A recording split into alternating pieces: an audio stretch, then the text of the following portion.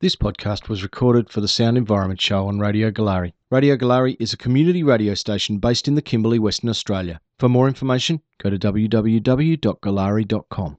I'm Kat Taylor, and World Water Day is coming up this Sunday. Here on Sound Environment, we're celebrating by looking into what happens to the water once you flush it down the drain. Where does all the water go, and what happens to it? To answer our questions, we have the Water Corporation's Northwest Regional Manager, Rino Trolio, here on the phone. Welcome, Rino. Yeah, thanks, Kat. So to answer your question, after you use your water, it enters a waste pipe, which transfers the wastewater to a nearby sewer pump station. From here, the wastewater is then pumped through our sewer mains to either Broome South or Broome North wastewater treatment plant. How do you treat the wastewater in the wastewater plant? Okay, thanks, Kat. So wastewater itself is 99.99% water with a small amount of dissolved or suspended solid matter. So what I mean by solid matter consists of materials such as food waste, detergent and other materials. And I guess all the material that comes through your toilets as well? Yeah, so there's materials that come through your toilets. You're absolutely right, Kat. Going into the actual treatment process, it's slightly different depending whether it's Broome South or Broome North wastewater treatment plant. But in general, when wastewater enters the plant, we remove the debris and large objects by passing the wastewater through a specially designed filter. Now, this material is disposed of at approved landfill sites. The wastewater then flows into the first pond. So for a regional wastewater treatment plant, you have 3 ponds in series. The first pond is where all solid matter sinks to form sludge.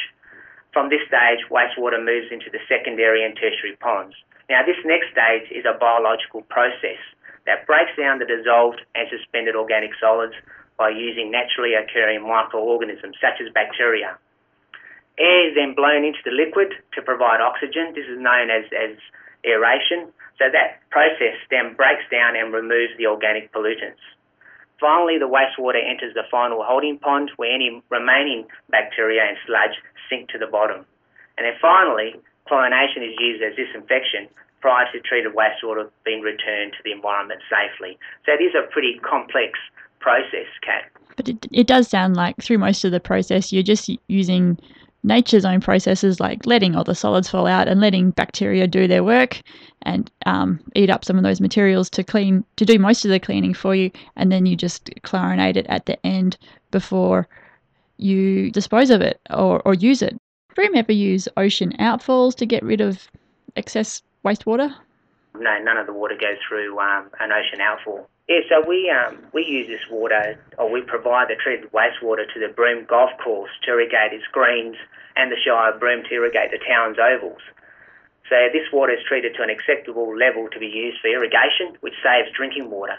So in fact, Kat, more than 58% of wastewater is recycled in the northwest. So this saves around 2.5 billion litres of precious drinking water each year. Mm-hmm. So I guess it's really great that all of that water, which I know we call wastewater, but it's actually very useful water, is, put to a second use after it's gone through everyone's houses and goes out to irrigate those areas. But having said that, recently we've seen Limbia algal blooms in Roebuck Bay. Does water from the wastewater treatment plants ever leak into the bay, adding nutrients that can contribute to these Limbia blooms? So look, we understand that studies carried out indicate there could be a number of contributors to increased nutrients in Roebuck Bay, which can cause Limbia blooms. So this includes agriculture, farming, septic tanks, acacia plants, soil-laden runoff and stormwater. Now, we're undertaking quite sophisticated environmental investigations to determine if the Broome South wastewater treatment plant and recycled water used to irrigate the Broome Golf Course may contribute to elevated nutrients levels in Roebuck Bay. So the investigation itself includes groundwater monitoring and sampling at the Broome South wastewater treatment plant and the Broome Golf Course. So the investigation will determine what, if any, actions need to be taken to ensure that the wastewater treatment plant is not contributing to increased nutrients in Roebuck Bay. So during that investigation, you'll be looking at places where wastewater is used for irrigation, but are you also looking at the holding ponds at the treatment plant? Are they leaking at the moment? Well, that's why we're undertaking this, investigation. So, as I said, there are There are other studies carried out that indicate there are other contributors to increased nutrients in Roebuck Bay.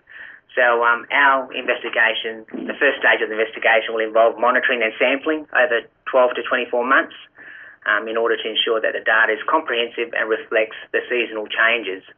So depending on the outcomes, it may take a further 12 months to complete the investigation. Now, as I said, we really understand the importance of Roebuck Bay, and we'll continue to work with the Department of Environmental Regulation, the Shire of Broome, and the community to further understand any impacts the wastewater treatment plant is having on the surrounding environment. Rino, if the investigation determines that the wastewater treatment plant is contributing a lot of nutrients and is exacerbating Limbia brooms, what will the Water Corporation do?